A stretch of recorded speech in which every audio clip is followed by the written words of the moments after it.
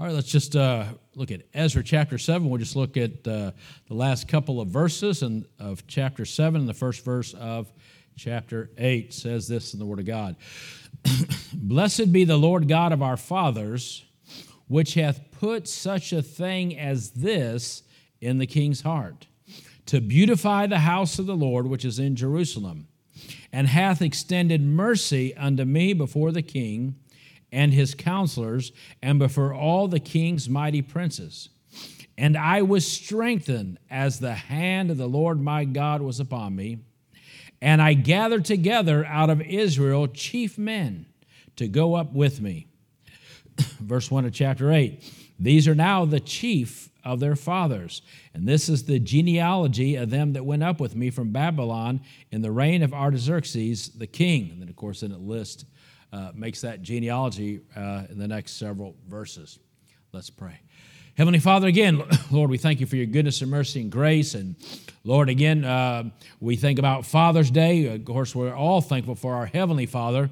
But Lord, we're thankful for those of us that are fathers, for the privilege, dear God, of being a father and the privilege of being Christian fathers and trying to direct our children, Lord, in a way that would please Thee and glorify Thee, and that they in their generation might walk before Thee all the days of their life. Again, Lord, we think of the sick among us. Lord, we think of Sister Sarah. We think of Sister Sherry. We think of Sister Pitt, Sister Diane, Sister Judy, Sister McLean. Lord, we think of Brother Mark and just the many, dear God, that have physical needs. Please be with them. Again, we continue to pray for the spiritual needs. Lord, we think of, again, Brother Wood's brother Michael. We think of his father. And Lord, of course, we all have loved ones that are upon our heart tonight, dear God, and we pray for them. And again, Lord, help us as we look at this portion of Scripture.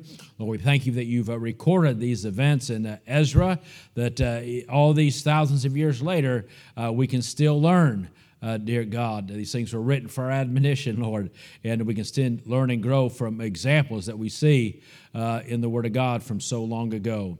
So guide us now, we pray, in Jesus' name, amen. And notice that statement in verse 28. He says, I gathered together out of Israel chief men.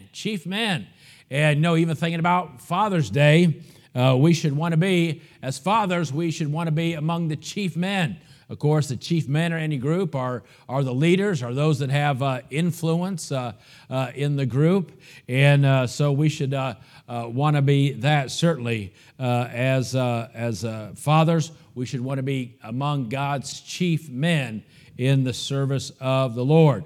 Of course, as the people, we're the church of the living God, and we want to advance the Lord's work, and to do that, we must fill our lives, of course, with the Word of God, and so God is looking for men, but He's also looking for some chief women, too. I think it mentions chief women in the New Testament, of course, talking about that area, not necessarily in the church, but God's looking for people with grateful hearts, who are rejoicing in what He's done in their life and appreciate the believers that God's brought into their life. And so God's looking to build His church, and He's looking for some chief men and people to put together to do that. Now, of course, a lot of times when we think about the church, we think about the pastor or some leader. But listen, anyone knows that one man cannot do God's work alone. And anybody's foolish if they think they can. Hey, even in the secular world, hey, no man is a success, Well, I did. I've heard people say, well, I did it on my own. Well, no, you didn't. You just haven't acknowledged the people that helped you along the way, if you think that. But we all need help along the way. And we shouldn't be afraid to admit that. I'm not afraid to admit that, hey, I need help. Hey, I need other people's help in my own life, and I need other people's help to fulfill God's will for my life. And we need help together to build God's church. And so we see here that Ezra realized that. He realized that God gave him a task. He was a leader among his people, but he needed other leaders. He needed other chief men to help him do that. And so Ezra didn't attempt to do God's work without gathering some chief men and bringing to their attention the things that God had laid on his heart to accomplish. And again, he says in verse 1 of chapter 8, now these are now the chief of their fathers. And so they were chief men among their families and the tribes of Israel. I like these verses in 1 Chronicles chapter 12 when it talks about those that came up to help David in Hebron to make him king. You remember when David became king of Israel, he was in Hebron first. I think he was there 7 years. And then finally, that descendant of Saul, that wimpy leader, right? He finally got defeated, and they came and decided the whole nation to make him king. But he was king in Hebron for 7 years. But it says this in 1 Chronicles chapter 12, and verse 23 says this, and these are the numbers of the bands, I like this, that were ready armed to the war.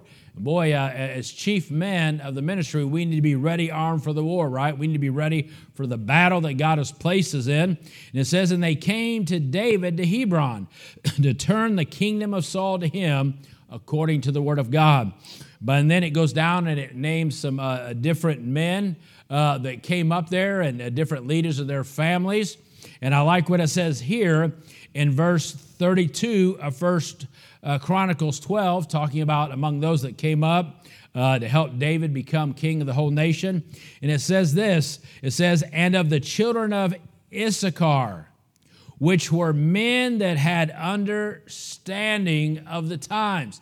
And indeed, if you're going to be a chief, one of the chief men, and you're going to be a chief man spiritually, you need to be a man that understands the times. You know, Brother Wood's sort of talking about what's going to be going on in the end times, right? Preparing for the Lord to come back. Well, as chief men, as spiritual leaders, we need to understand what's going on in our time. We need to be aware. Hey, you know, that doesn't mean we need to sit there and listen to the news all the time. I don't care about knowing every detail about what's going on politically, but I do want to understand what's going on in my community. I want to understand what's going on in my nation, and then I want to see the big picture in the world and understand where we are as God moves His will along in this world. And so it says they were men that understood, had understanding of the times.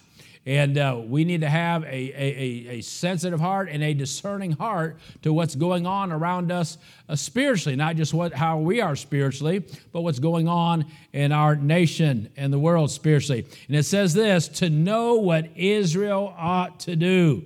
Amen. And not just in the physical sense of a physical battle, but even in the spiritual sense. What is the right thing to do?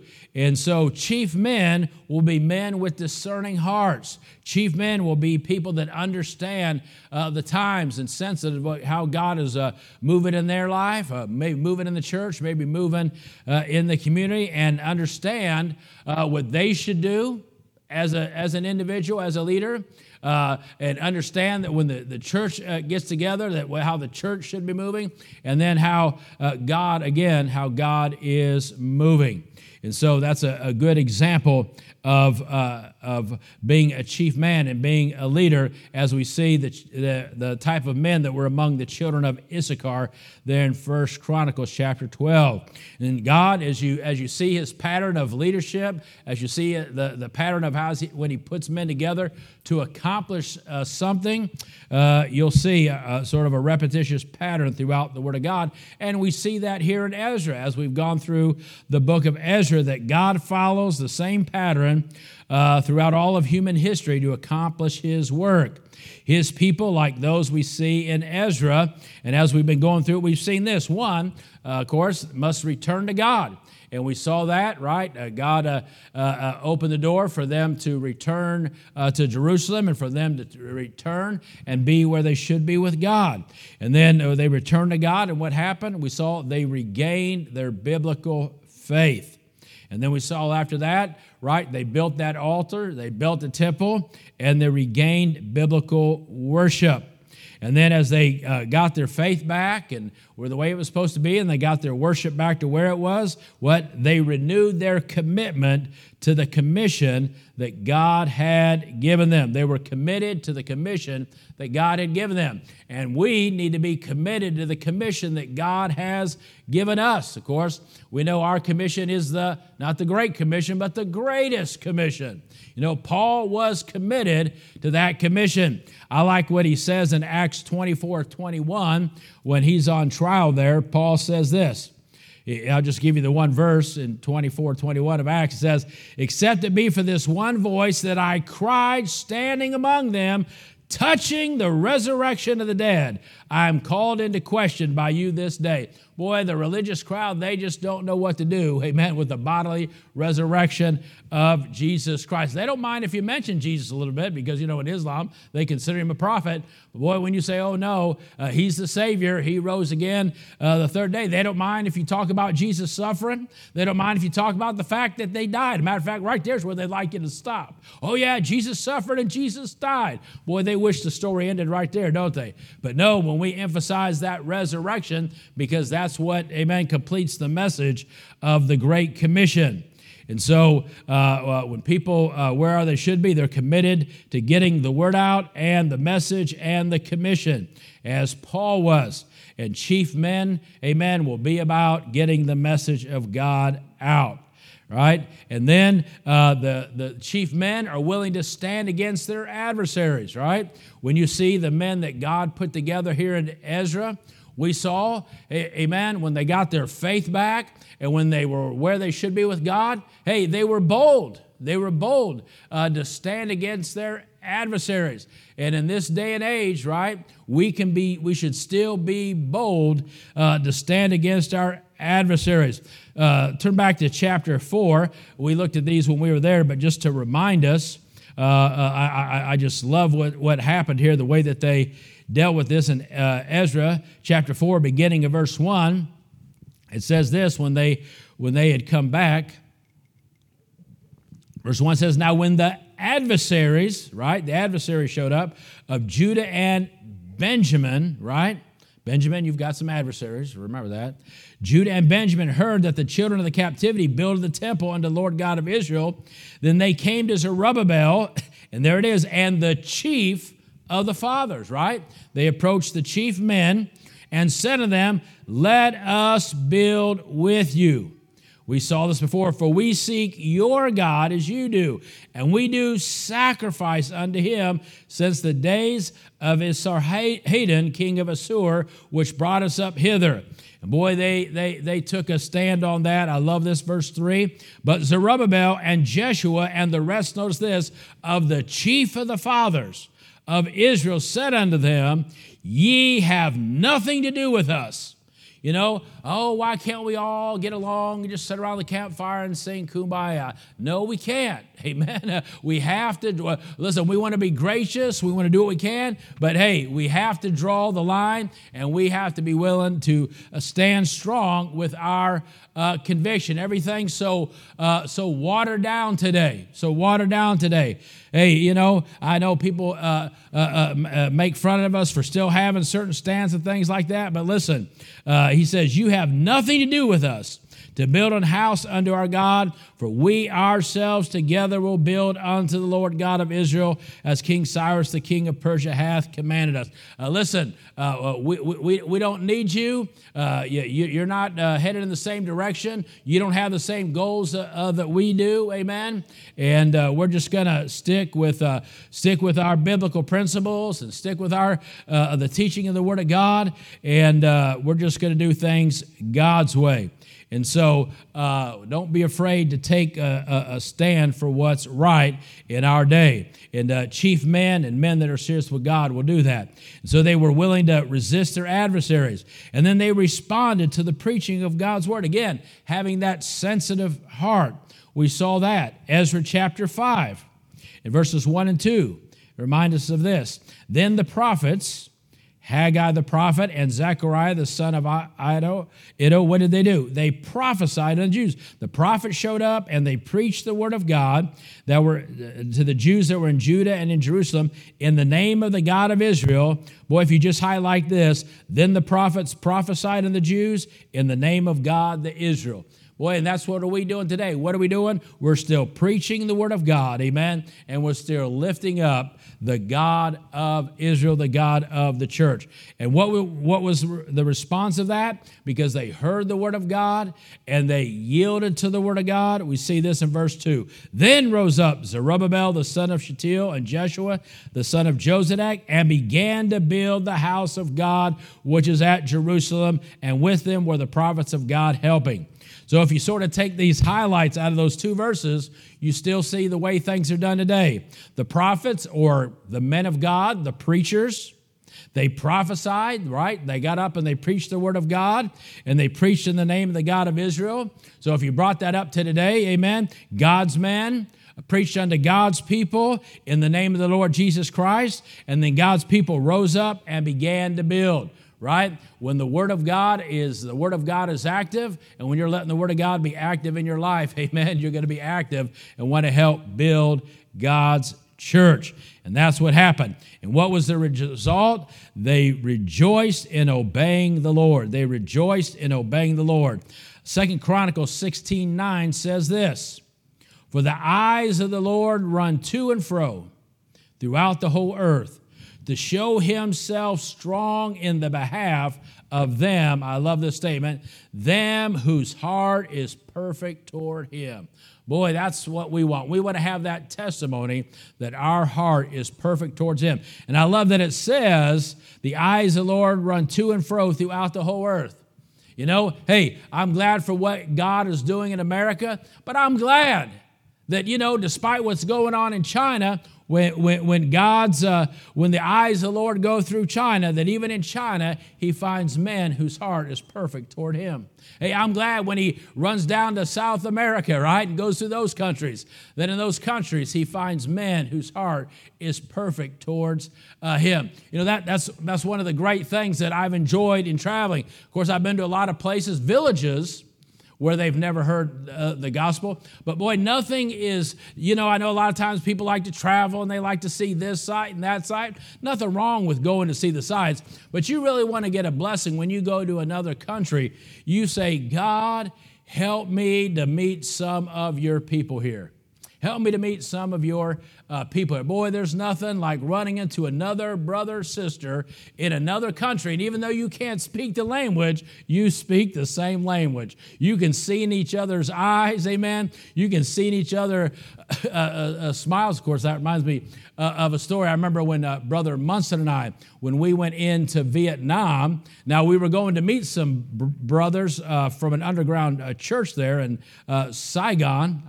Was that Ho Chi Minh City? Right there, but but the night before we got there, we took the boat up a river, and we first spent the night in this town along the river. And so it was still day. So Brother Munson and I went walking around, and we looked up. And we saw this cross from a distance, and we walked up to it, and there was a gate. And there was a chain on there, and I didn't see a doorbell, so I just took the chain, and I just started shaking it. So it made noise. And this lady came out, and I can't remember if we made something like, Jesus or whatever it was we did, but she went and got her husband, and he let us in. And we walked in their little room there that they used as their church, and there was a piano. And Brother Munson got on there and started playing Amazing Grace or something. Boy, as soon as they heard that, amen, they just lit up. They just lit up. And so we sat there we were with them about 10, 15 minutes. But, we didn't speak the same language, but we spoke the same language. And what a wonderful thing that is, that God has his people. That's why you got to be careful about spending too much time on the news and too much time worrying about all this bad stuff going on. Amen. God is still on the move around the world in 2022. And so as we look about what God wants to do through his people, and we see how he prepared his people in Israel, that they returned to God, they got their biblical faith back, they got back to biblical worship. They renewed their commitment to the commission that God had given them. Amen. They were bold to stand against their adversaries. They were sensitive and responded to the preaching of the Word of God. And then when they did that, they rejoiced to be obedient to the Word of God and, amen, began to get on the move again.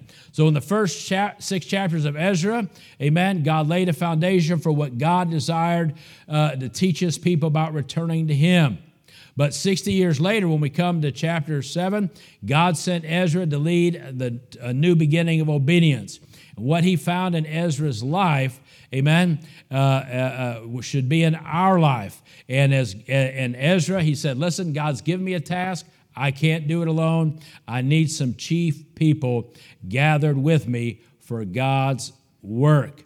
And so now, amen, I confess that. Amen, we don't want to try to do it alone. Even at VBS, we need to gather together to do God's work there. And so you'll find, talking about chief men, amen. Now, we knew they were chief men and they had influence, but what allowed them to become chief men? I guess is a good question. Well, you'll find people that should be considered or are considered chief men among God's people. One, they'll have a grateful heart.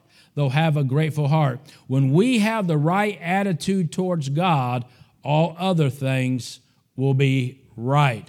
Romans 2:4 says this, or despisest thou the riches of his goodness and forbearance and long-suffering, knowing that the goodness of God leadeth thee to repentance. People with a grateful heart realize, amen, the only reason they're saved, the only reason they're where they are today in God's service is simply the goodness of God in their life. Because when we have the wrong attitude towards God, right, and ingratitude, we can't be used of God. But in Ezra 3:11, notice what it says here. It says we see people that had a thankful heart for what God was doing in their midst. It says in Ezra 3:11, and they sang together by chorus in praising and giving thanks unto the Lord. Why? Because he's good. Because he's good. For his mercy endureth forever toward Israel. And all the people shouted with a great shout when they praised the Lord, because the foundation of the house of the Lord was laid. So we see the people came together, right, and praised and gave thanks because God is good. Boy, when's the last time just when you're alone with God? Boy, and it just for a few moments, you became overwhelmed and thought of the goodness and the grace in your life. Man, I tell you, if you've never just felt that when you are alone with God, you're missing out. I mean, we want to get together and we want to praise and we want to give thanks and we want to rejoice in God's goodness. But boy, there ought to be times in your personal time with God, right, that happens. The people of God begin with a grateful heart. God, help me to have a grateful heart for your goodness in my life. Not only that, you'll notice that they'll realize that God has given them an opportunity. When they came here and they saw what God was doing in Jerusalem, and say, listen, man, our nation has, man, been so far from where they should be with God for so long, and now God's brought us back here. Man, we have a great opportunity, amen. We have a great opportunity to do something for God and something for our nation. Hey, listen, with VBS coming up, we shouldn't just think, okay, this is something we're going to do. We got to get through this week. No, we should. If this is where we're at, you know what? The next couple of weeks, we need to be focused on VBS and say, hey, God has given us an opportunity. Well, we need to be praying this week. God, some people went out and they handed out almost 600 flyers. And God, we just don't want to go through that week. Lord, we're asking you to bring those children in. And Lord, thank you for giving us this opportunity that we can serve you in this upcoming week. This is an opportunity that God has given us in his goodness, and we want to be thankful for it. Again, Ezra 7:27 says this, blessed be the Lord God of Israel our fathers, look at this, which hath put such a thing as this in the king's heart. Notice that.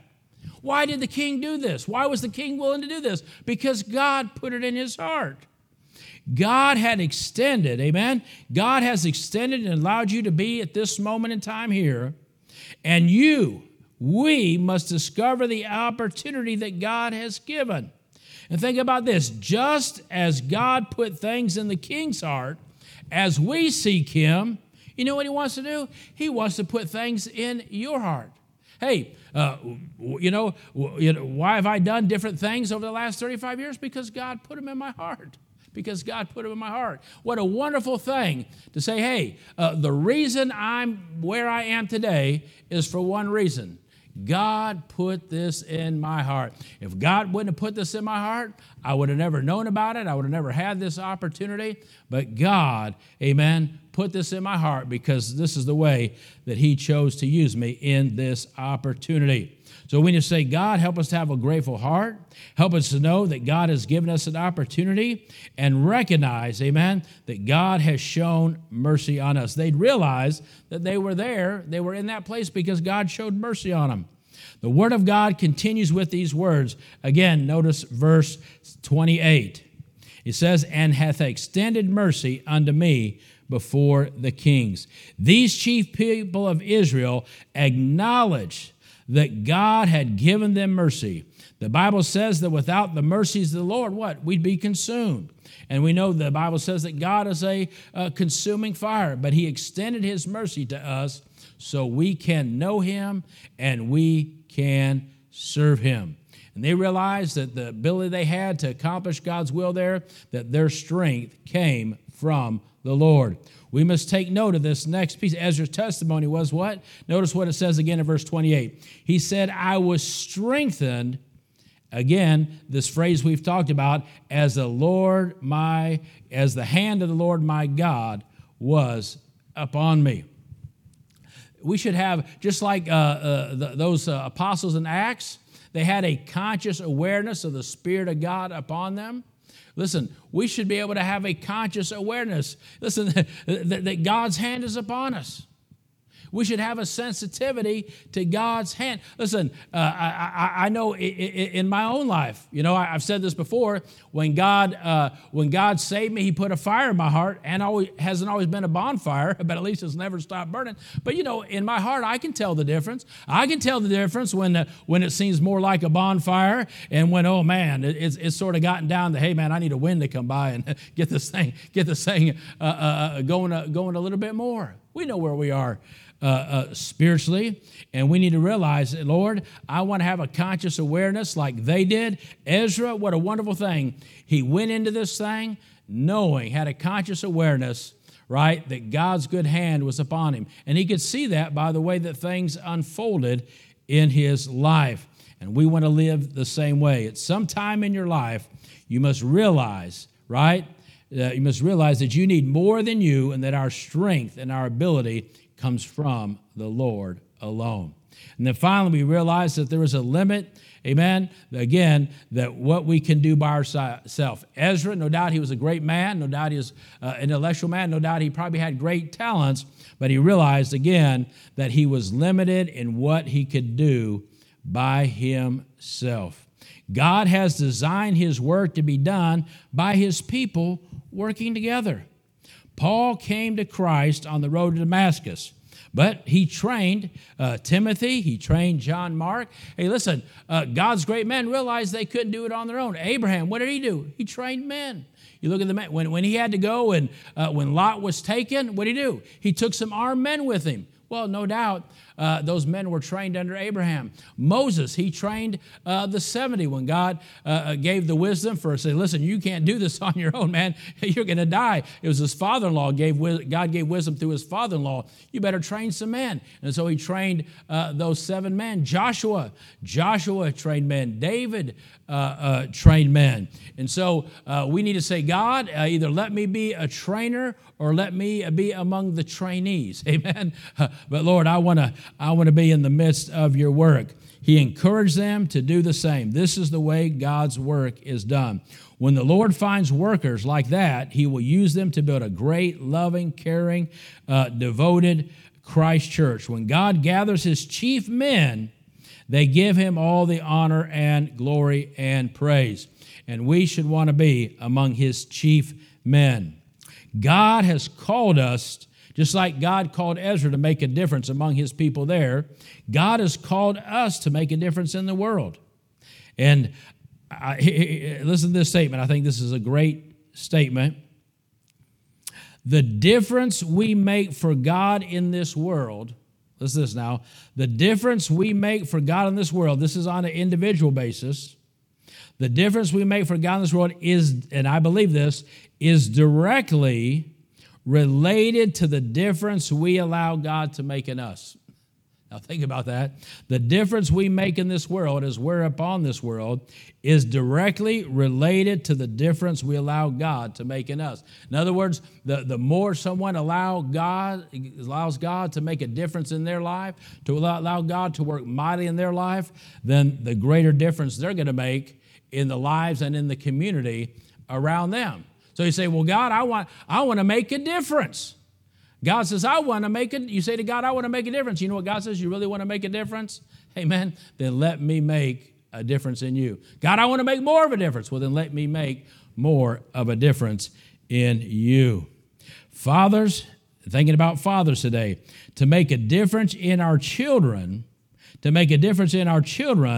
we must allow God to make a difference in us. We should say today, fathers, focus on fathers, but really all of us as believers, Lord, if you raise something up and you're looking for some chief men, Lord, I want to be among those chief men that you would be willing to choose and you would be willing to use. And so thank God that God raised up Ezra, and Ezra realized he couldn't do it on his own. And it says he gathered chief men among to go up with him. And so, Lord, we need to say, Lord, as you build your work here, and, really, this is where we're at in Ezra, so we're sort of focusing on this point, but really I feel like I'm preaching to the choir because no doubt you are among the chief people that God has raised up in this church. Let's pray.